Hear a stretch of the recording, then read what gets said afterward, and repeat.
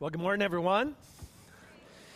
If you'd like and you have a Bible, you can turn to Ephesians chapter 2 in your Bible.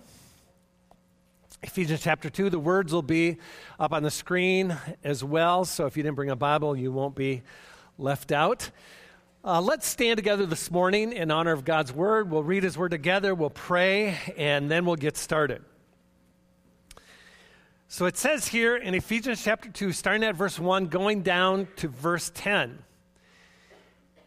And you were dead in your trespasses and sins, in which you formerly walked according to the course of this world, according to the prince of the power of the air, of the spirit that is now working in the sons of disobedience. Among them, we too all formerly lived in the lusts of our flesh, indulging the desires of the flesh and of the mind, and were by nature children of wrath, even as the rest. But God, being rich in mercy, because of His great love with which He loved us, even when we were dead in our transgressions, made us alive together with Christ.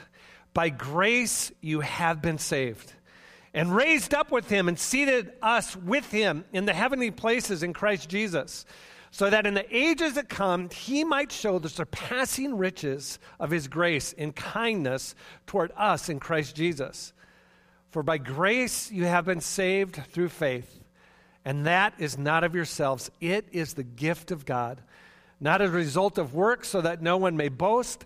For we are His workmanship, created in Christ Jesus for good works, which God prepared beforehand so that we would walk in them. Let's pray together.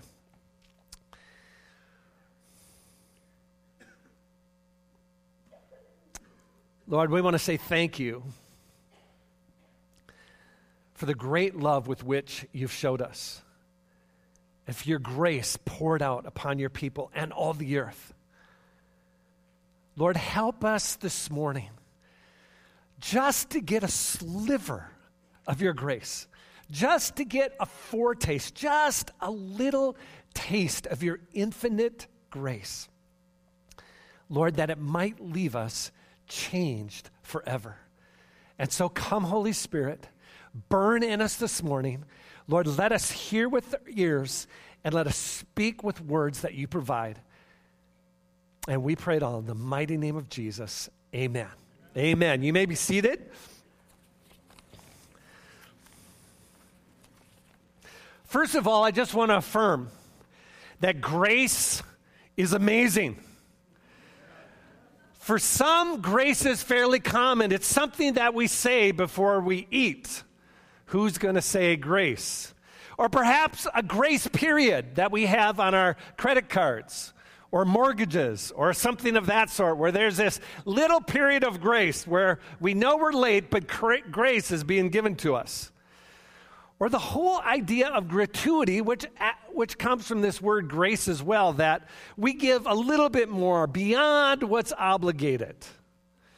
Or in a negative sense, there's a such thing as disgrace, someone who's lost grace or lost favor. Or as our government would say for those that they have blacklisted, not allowing to come into the country for whatever reason, that they are persona non grata, or person without grace, or a person without favor. For others, grace is much more profound than this, like the Apostle Paul. He saw himself as unqualified and undeserving. He said to Timothy, I am the foremost of all sinners.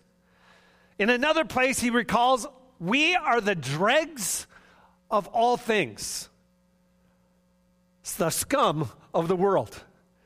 These two ideas are very much the same. First of all, dregs, you know, is the bottom of the barrel, that part that settles down to the bottom of the wine barrel, the stuff that's skimmed off. And the scum is just filth that needs to be swept up and cleaned away.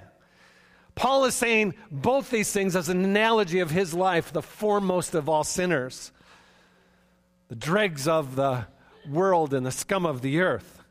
He says in another place, I am not fit to be an apostle because I persecuted the church, ravishing the church, beating, imprisoning, and blaspheming.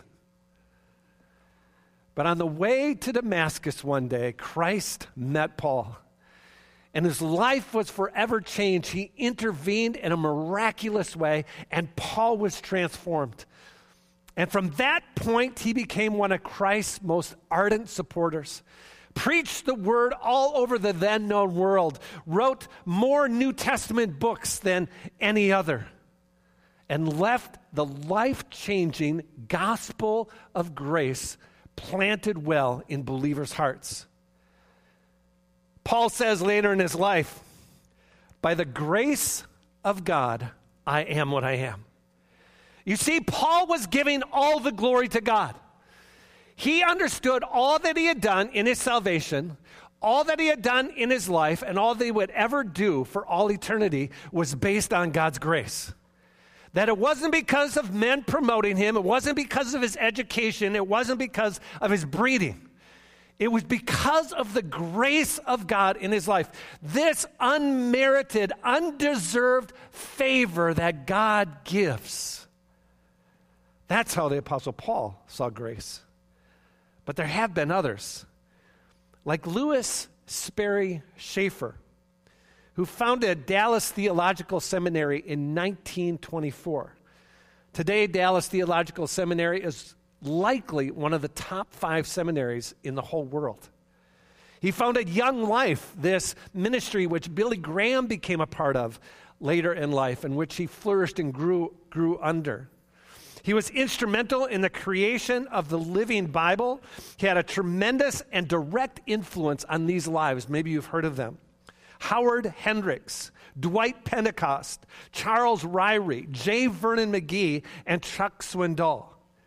He wrote a complete systematic theology of the entire Bible and held 3 doctoral degrees. At his death, it's reported that he said this, I'm only now beginning to understand what grace is all about. Here's another, perhaps you've heard of him, John Newton. John Newton lost his very first job because of his unsettled behavior and impatience of restraint. At age 11, he went on his first sailing job across the seas and was eventually hired by the Navy and then ultimately deserted. Caught, put in irons, flogged, and imprisoned. At one point, he was finally traded to a slave ship where he spent the remainder of his work on the high seas. On this slave ship, you might know, called the Greyhound, sailing out of Liverpool in 1747 on its return trip to London, encountered a great storm, and in the midst of that, John Newton turned to Christ, and his life was transformed. Instead of running a slave ship, now he became an assistant to William Wilberforce in overcoming slavery in Europe. And of course, you might know, it was John Newton who wrote probably the most famous hymn of all time, Amazing Grace. God had changed his life, and he owed it all to grace, this unmerited, undeserved favor. So grace is amazing, but the question remains, what's so amazing about it? Well, I'm glad you asked. Because here in Ephesians chapter 1, if we just go back just a chapter, it says this in verse 5, reading just a few verses here. He predestined us to the adoption as sons through Jesus Christ to himself, according to the kind intention of his will, to the praise of his glory of his grace, which he freely bestowed on us in the beloved. In him we have redemption through his blood, the forgiveness of our trespasses, according to the riches of his grace, which he lavished upon us. I think what is so amazing about grace can be found in these 3 words found in this passage I just read to you. First of all, that it is free. Secondly, that it is rich. And thirdly, that it is lavish. it is free, it is rich, it is lavish. So let's look first at this idea of grace being free. Grace is understood as undeserved favor. I love the acrostic of grace that says, God's riches at Christ's expense. Perhaps you've heard of that. But someone else has said, grace is unmerited divine assistance given to all humans. Or here's another one, grace is free, sovereign favor to the ill-deserving. Or here's another one, grace is favor, the free, undeserved help that God gives. One more, grace is a spontaneous gift from God to people, generous and free, totally unexpected, and totally undeserved. We see free grace in our salvation. In the passage I read to you in Ephesians chapter 2, it says in verse 8, for by grace you have been saved through faith, and this is not of yourselves. It is free in this sense that it is not of ourselves. That this is something that God has done on our behalf, unmerited and undeserved in our life. In fact, I would go as far as to say that even the faith to believe Him for salvation has come from Him. In fact, theologians call this total depravity. Total depravity, not that we're as depraved as we can be, but this depravity goes to every area of our lives. Like Paul says, there is none who does right, not even one. All have sinned, all fall short of the glory of God. That there is one, the prince of this air, that is blinded the eyes of unbelievers. There is really no way we can turn to the Lord unless the Lord reveals Himself to us.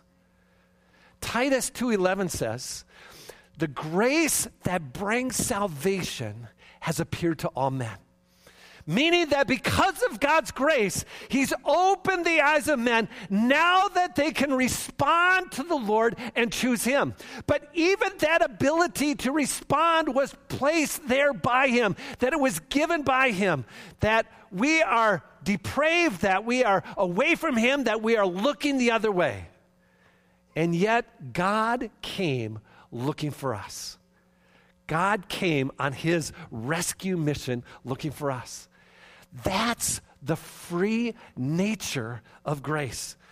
That we were away from Him. It says here, if you read on a little farther down in Ephesians 2, that we were separate from Christ, strangers to the promises, excluded from the commonwealth of Israel, without God and without hope. But God, being rich in mercy and loving us with a great love, sent His Son into the world to save us from ourselves and the wrath to come. It is a free gift, freely given while we were still dead in our transgressions. We don't deserve it, and yet God has given it to us. Let me just say as well here that God is not forced to pour out His grace, that He is not required to give out His grace. This is something that He chose to do, and neither are we entitled to His grace. This is something that He has done out of His godly prerogatives, pouring out grace upon His people. So we see free grace, first of all, in salvation, but we also see free grace in sanctification. That's our growing to be Christ-like. Like Paul said to the Romans, that we are becoming that image of the Lord Jesus Christ. Or like he said to the Ephesians a little bit later here in Ephesians, that we're growing into that measure of the stature of the Lord Jesus Christ. An amazing thing in and of itself. But know too that this is by His grace. Reading on a little bit farther, in fact, in the verses we read in verse 10, that we are His workmanship, created in Christ Jesus for good works, which God prepared beforehand so that we could walk in Him. He's saying a couple of things here. First of all, that we are His workmanship, that He's working in us. The Bible says in a different place, in Philippians, it says, work out your own salvation with fear and trembling.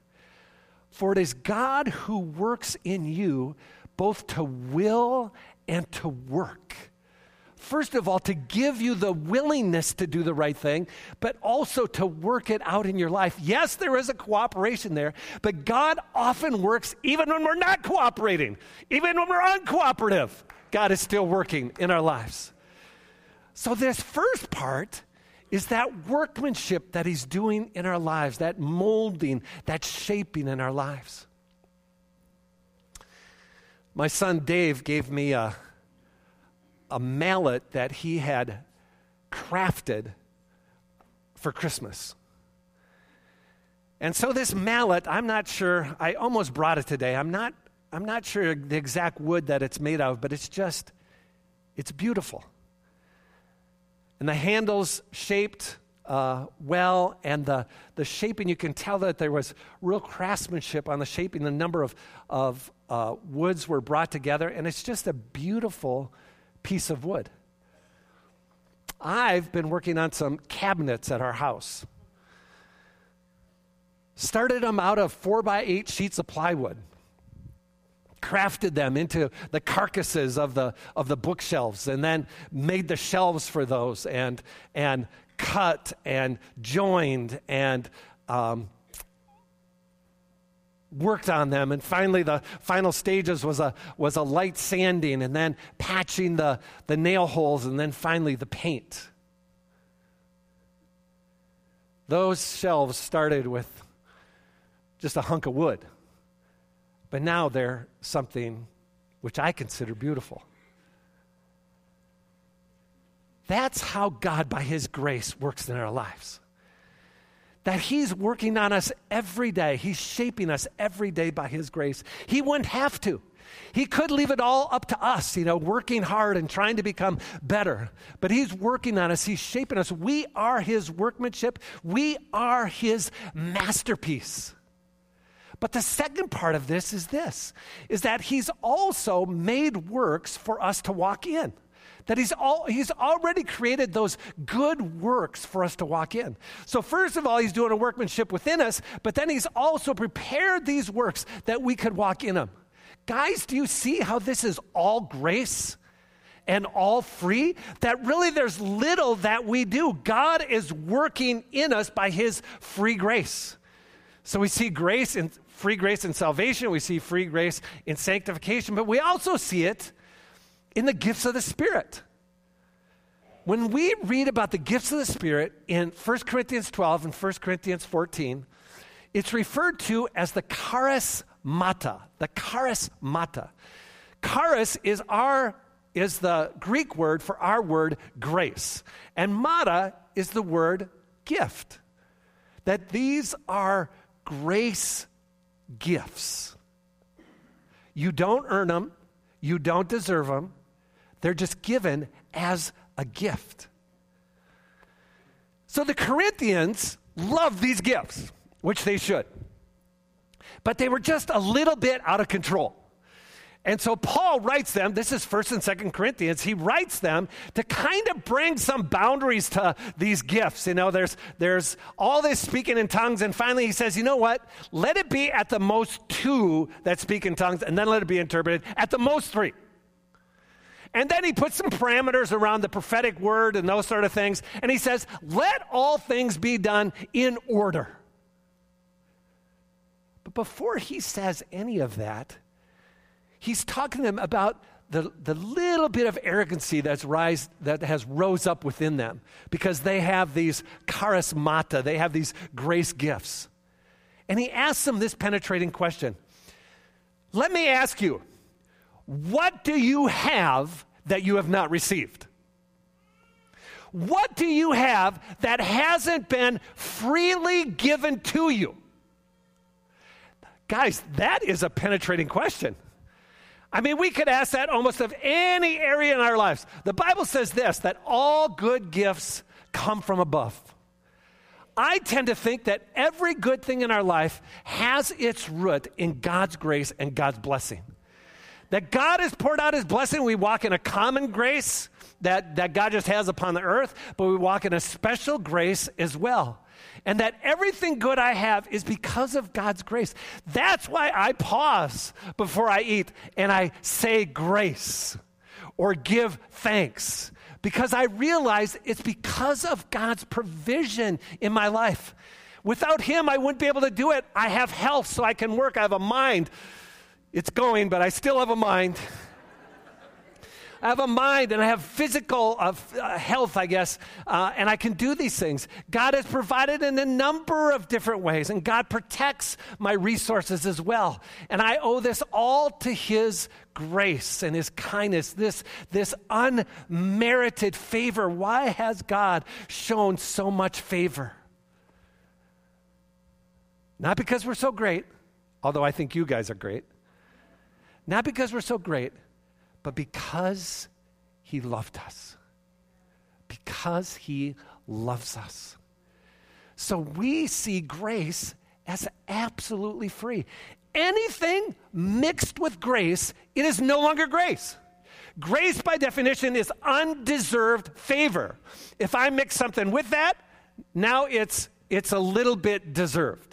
It's like Paul says to the Romans in another place, and I'm going to quote this terribly, I know, but he says, whoever works for a wage, then that's grace. That's something that's owed him, okay? So we work for grace. We empty it of its power. It's like the Galatians. Paul writes and chastises them and says, you have fallen from grace because they wanted to be circumcised as part of their salvation. You have fallen from grace. Those are some harsh words. You have fallen from grace. Anything mixed with grace is no longer grace. Grace has to be absolutely free. Not based on what we've done or haven't done. Undeserved, unexpected, unqualified. Free. Grace is free. Secondly, grace is rich.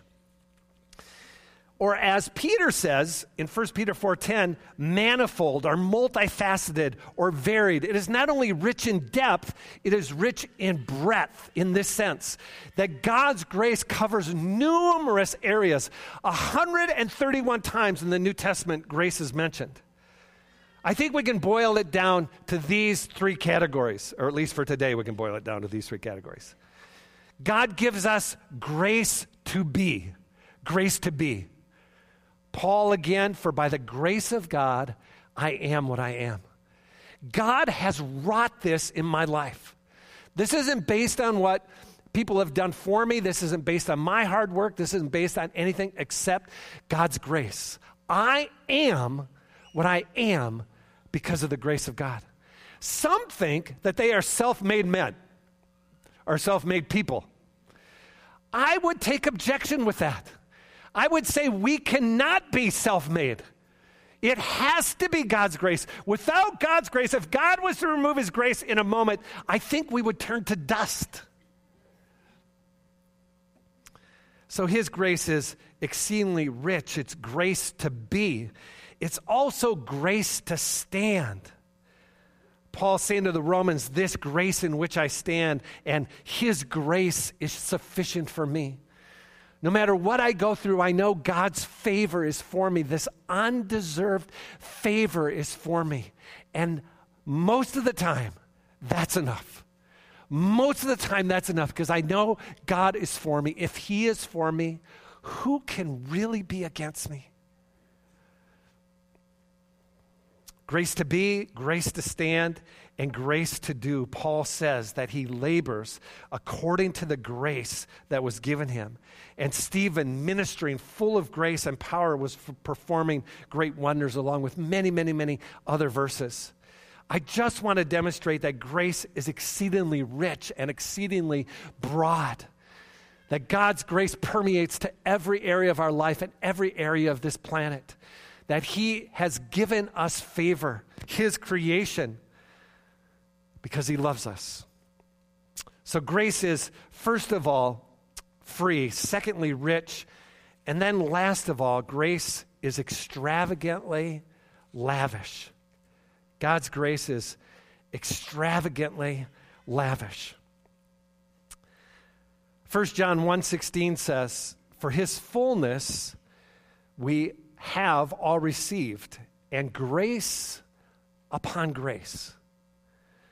This idea that John is communicating here in these words, grace upon grace, is taken from an Old Testament prophetic word that talked about God's provision becoming so abundant that the harvesters would overtake the planters, or vice versa, that harvesting would be so abundant that they would still be harvesting when it came time to plant again.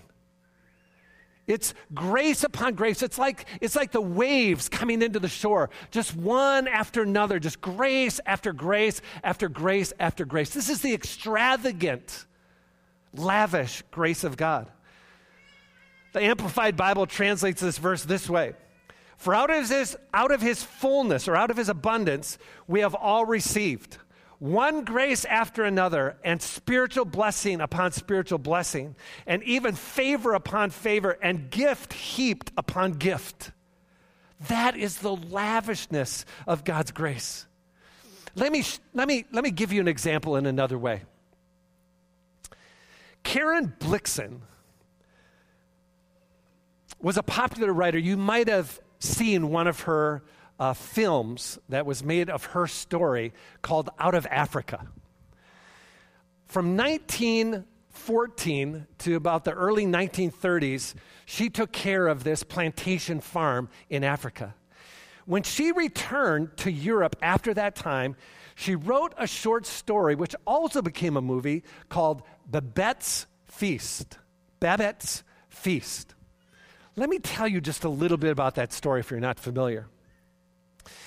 On the coast of Denmark, there was this small town made up mostly of family and extended family members. They were Lutherans, and they were committed Lutherans.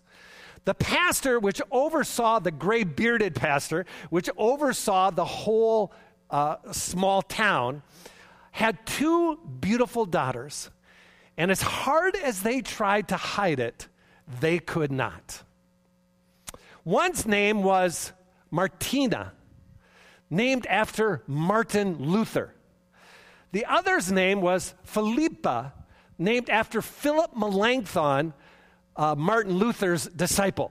So we have Martina and Philippa, the two beautiful daughters of this pastor. Well, because they were so beautiful, there were suitors coming to their door oftentimes from nearby towns. One of those suitors was a cavalry officer that came for one of the daughters. But something had happened when they were together. They got a little too close, and the daughter thought, nope, this isn't what the Lord has for me, so she sent him packing. Another one met a man, Achilles Pepe from France. He came to this small town in Denmark, found this beautiful daughter, but also realized not only was she beautiful, but she had a voice like a nightingale. He said, if you come to France with me, I could make you the star of France. You would be one of the greatest singers in France. But during one encounter, they brushed a little too closely to each other, and she decided, this isn't what the Lord has for me, and turned him away. 15 years later, there's a knock on their door. Their dad has passed away. They're trying to keep the mission alive there in that little small fishing village. And they open the door, and in falls across the threshold a woman soaking wet from the storm. And as they're helping her to a chair, she hands them a note. And it's from Achilles Pepe. He's saying, this woman's husband and children have been killed in the civil war in France. I'm sending her to you that you could hide her. People are looking for her life. And so they took her in. And she became their housekeeper and their cook. But unfortunately, the only thing that they ever had to cook was cod, and something they called gruel. It sounds as bad as it was, I think. Gruel was simply boiled bread with a dash of ale added to it, you know.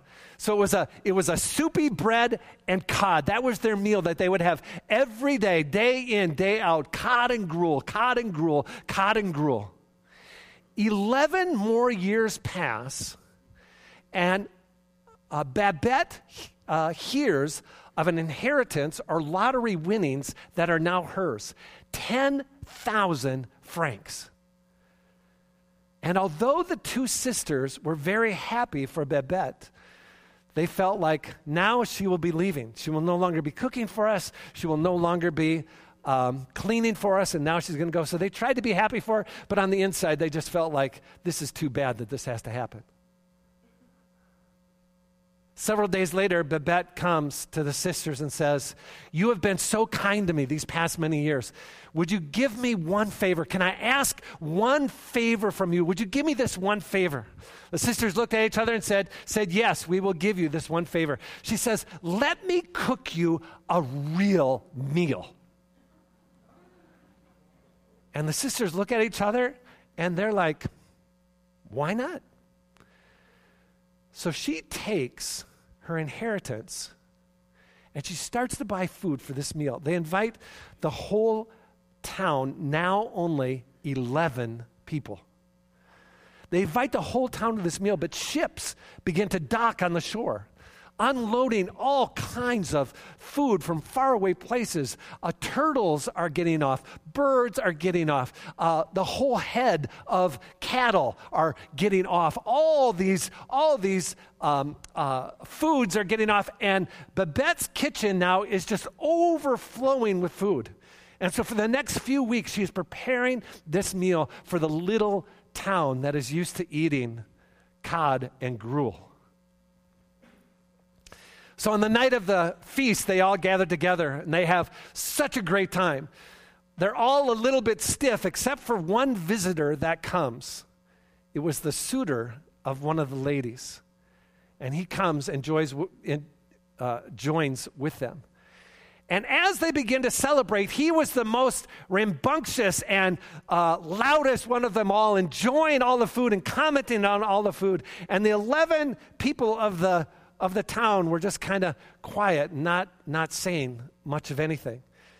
And he was going on and on about how great the food was and what a great night it was. And of course, champagne was flowing, and it was just a beautiful night. And soon the townspeople began to be involved as well. And they began to enjoy themselves. And soon it was a party, a lavish party that had been thrown.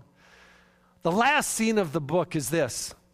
Babette is back in her kitchen, or the sister's kitchen, back in her kitchen, looking as disheveled as the night she arrived. The pots and pans are all piled up around her, and they have just had one of the greatest celebrations. And one of the sisters says to Babette, she says, "Well, now you probably need to leave and go back to France." She says, "Well, I can't. I spent all the money on this meal." She had given everything she had for this family.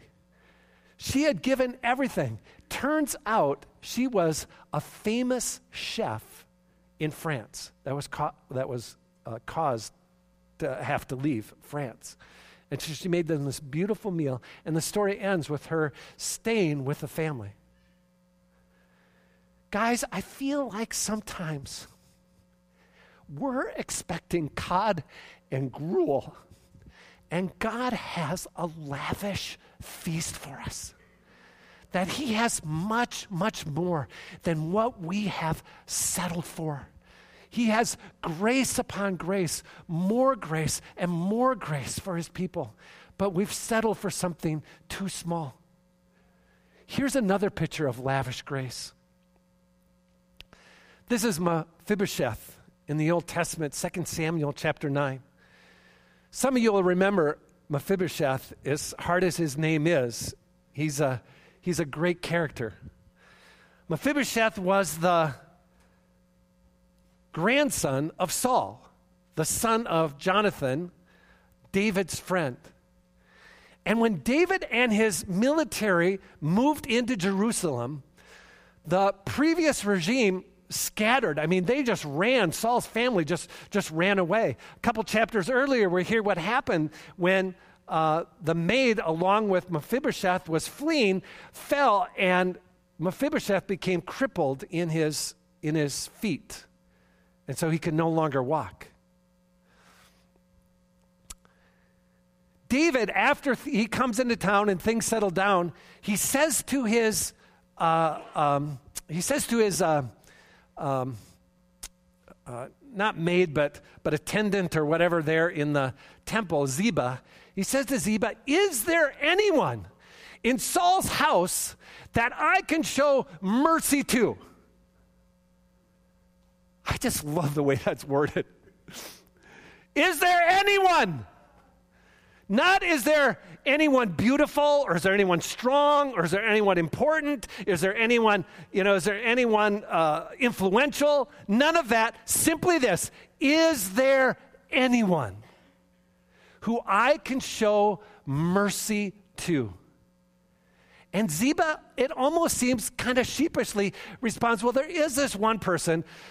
It's almost like he's apologizing. You wouldn't really be interested in Mephibosheth because he's lame in his feet. And David says, perfect, bring him in. Bring him in. And Mephibosheth comes to David and he says to David, "Why are you treating me this way? I am but a dog." And David says, "Oh, no, you're not. I am going to pour out a blessing upon you because of my promise to your father, Jonathan.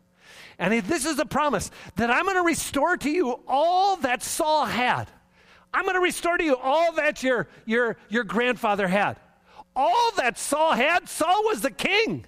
I'm restoring that back to you. I'm restoring all those prophets back to you. I'm restoring the lands back to you. You're getting all the lands back to you. And here's the last thing. You will eat at my table until the end of your life. You'll eat at my table." Guys, I can't help but get this picture in my mind every time I think of Mephibosheth eating at the king's temple or eating at the king's table. I mean, here are these majestic rulers sitting around the table. We have Amnon, and that guy. Sitting at the table. We have Tamar sitting at the table. We have Solomon sitting at the table. We have the family, the extended family of David all around the table. I mean, these are classy people. And then here comes Mephibosheth. Clumpity, clumpity, clumpity, clumpity, clumpity. Pulls himself up into his chair and covers his legs with the tablecloth.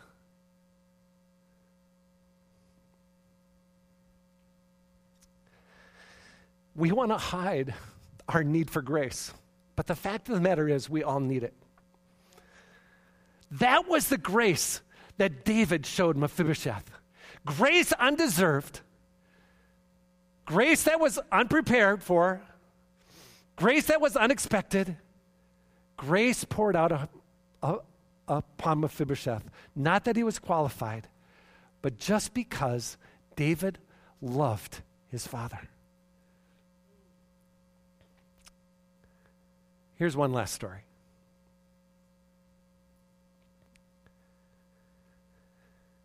So in 1972, Jeffrey Dahmer started a murder spree that lasted, 1975, started a murder spree that lasted over the next 7 years until much longer than that, lasted until from 1975 to 1992, many, many years. During that time, he seduced, murdered, dismembered, and cannibalized 17 men and boys. Finally caught in 1992, went to prison in, I think, 1993, and was killed by beaten to death by a fellow inmate in 1994. if anybody is undeserving of grace, it would be Jeffrey Dahmer.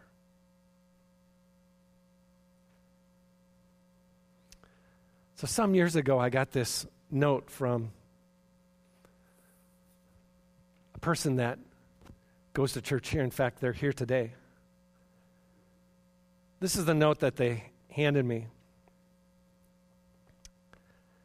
3 of us in this room, on 3 occasions, met, spoke, and shook hands with Jeffrey Dahmer during the times of prison ministry, including 15 days before he was killed. Since then, I saw him on an unpublicized interview. He told the reporter that even after all of the horrible things that he had done, I know that the grace of my Lord Jesus Christ has made it possible for me to be forgiven. I have told this, now back to the note, I have told this to non-Christians who did not understand and did not want to hear that it was even possible. But it is. And based upon this, I expect to see him in heaven. And then finishes his note. This is lavish grace.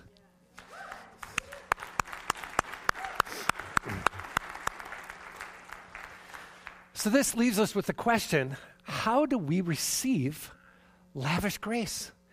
This lavish grace is available for us. Paul says this, he says, you did not receive the grace of God in vain. So we know that we have to receive it. We know that it is available to us, but how do we receive it? I think in the same way that we come to the Lord, first of all, it's by faith. That we believe by faith, that we believe that he has something good and something better for us. And so we believe that. We believe that he's a rewarder of those that love him. But I think we also need humility. Not only faith, but humility.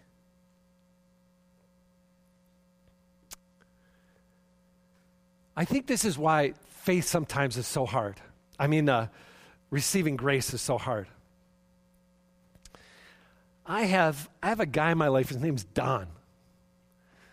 I only know Don because he drives by my house every once in a while and stops and talks to me. So we've developed this relationship. He's probably stopped and talked to me 24 times over the last couple years or few years. We always end up talking about the Lord.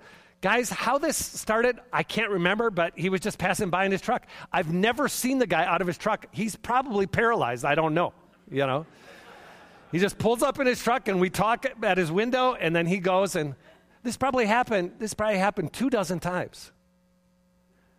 This summer, or this winter, after 2 large snowfalls, these 2 recent large snowfalls, I came home from the church office to find my sidewalks all snowblowed. Now, I always shovel out the driveway in the morning so the cars can come and go, but I always leave the sidewalks for later in the afternoon. And I found out that they were all snowblowed.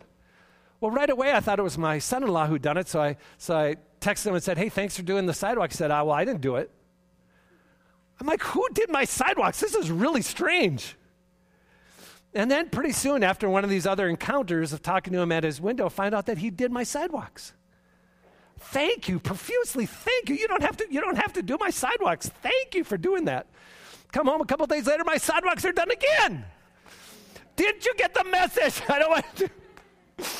On one hand, it was like, thank you so much. I didn't want to shovel all that snow. On the other hand, what's up, Greg? What's going on that you don't want him to shovel your sidewalks? The neighbor on the other side of me, he'll shovel his sidewalk, and when he gets up to the property line, he'll shovel all the way past the property line until my driveway. There have been times when I've been out shoveling my driveway, and he's asked me if I wanted help finishing my driveway. I've said no. I've said, I've got this. I've got it. And of course, we make a joke about it, and that sort of thing, but it's like, no, I'm fine. Greg, what's the matter with you? Why don't you want help? What's wrong?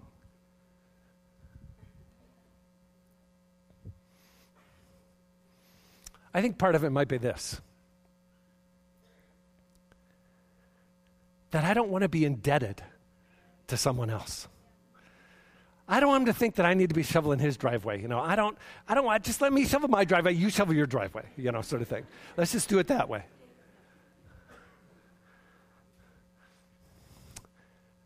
But I also think there might be this part where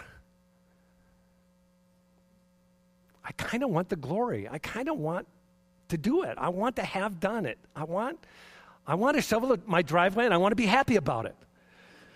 As hard as that is. And I think sometimes this is why grace is so hard for us. We want to do it ourselves. We want to do it ourselves. We don't want to be indebted perhaps to the Lord, or we want to do something so that we can boast. Many years ago, I was in this setting totally by the grace of God. I can't go into all the details. I think I've told this story to you before, but I ended up in Colorado Springs at the International Bible Society to help them design the study notes in the back of the student Bible that they were developing at the time. And they had a number of people from all these campus ministries, InterVarsity, Crusade, the group that I was with, and other ones, all met in Colorado Springs. On my way out to Colorado Springs, I was reading this magazine article. Rarely I look at the person who wrote the article, but if it's really good, I'll look down and see, who is this guy? I want to look for this guy. So I look down, oh, yeah, okay. Closed it, put it in my bag, left. Spent the night in Colorado Springs, got up the next morning to the meeting. I'm sitting in my chair at the meeting. I introduce myself to the guy on the left. He's the guy that wrote the article I was reading. I introduced myself to the guy on the right. He's the head of InterVarsity International on my right. So I'm sitting between this guy from the Navigators and this guy from InterVarsity, and here's little old, probably 25 years old at the time, Greg. I wanted to be wise. I wanted to be smart. I wanted to be creative. I wanted to be all those things. As I'm sure Mephibosheth wanted to be all those things. But all I could do in that moment is plead for God's grace. I wanted so badly to be the smart one. I wanted so badly to be the wise one. I wanted so badly to be the creative one. But all I could do was plead for God's grace. Guys, part of my reason for sharing this with you today is to hopefully show that this is the boat we're all in. This is the boat that we're all in. We might think we have some talents, abilities, giftings that we've created or drummed up in ourselves, but really it's all from the Lord. And our salvation, even the desire to believe, even the desire to turn in his direction was from him. It's all of grace, grace upon grace upon grace. And I'm praying that this changes our hearts, that we fall more deeply in love with him because of what he has done in our lives. Because he loved us. Not because we were great, not because we were qualified, not because we were deserving. Simply because he loved us.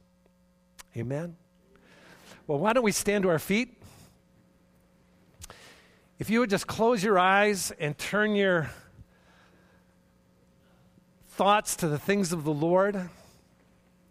Shut yourself in with him. I just want to pray a couple prayers here as we close, but I want you just to be alone with the Lord, just you and the Lord, and you're shut in with him. Your eyes are closed.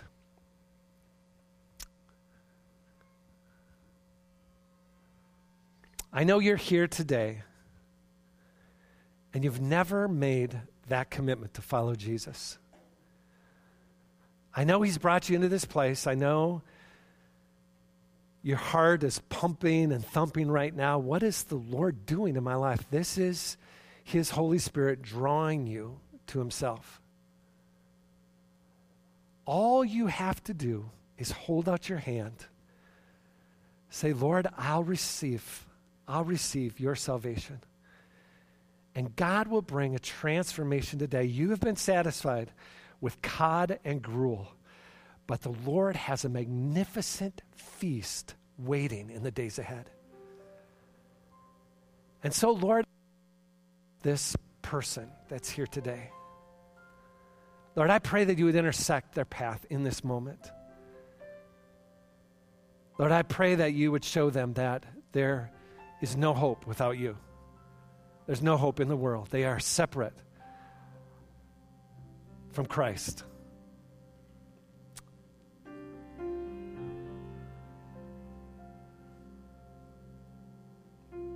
So just follow me in this prayer this morning, if that's you. You can just pray something like this to yourself inside. Lord, we want to say thank you for coming to the earth to rescue us from ourselves, from the wrath of God to come. I want to say thank you that you died on the cross for my sins, in my place, so that I wouldn't have to die, so that I could live forever with you in paradise. And so, Lord, take this life now. Use it in any manner you want. I take myself off the throne of my life, and I place you in your place as Lord and sovereign over my life. Lord, rule in my life afresh and anew. And let it begin today. Let your grace flow today, Lord. Let there be tangible things that you would do in this life today, that they would be know, yes, I am the Lord's. So let it come. Let it come, Jesus.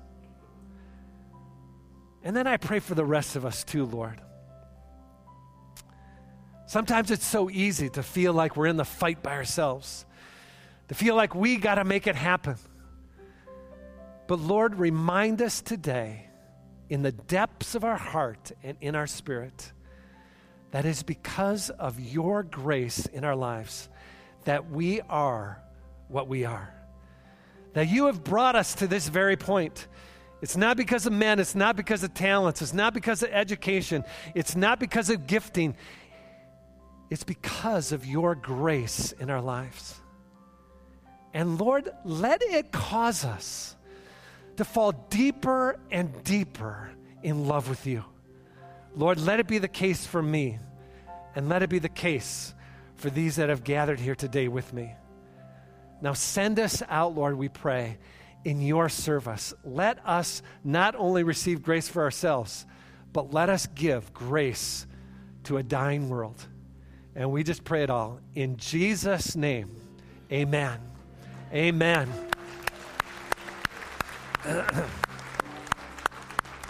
So guys, this is how we're going to end today. Pastor Nathan is going to play a few songs. If you want to just solidify some of the things that the Lord's doing in your heart this morning, you can just feel free to remain behind. We're going to have some prayer teams up here. If anybody wants prayer, you can receive prayer. If you've made a decision to follow Jesus this morning, I'd love to pray with you. I'm going to be right down here at the front. Come down, share with me what the Lord did, and we'll pray together. The rest, God bless you. Have a great week. We'll see you next time.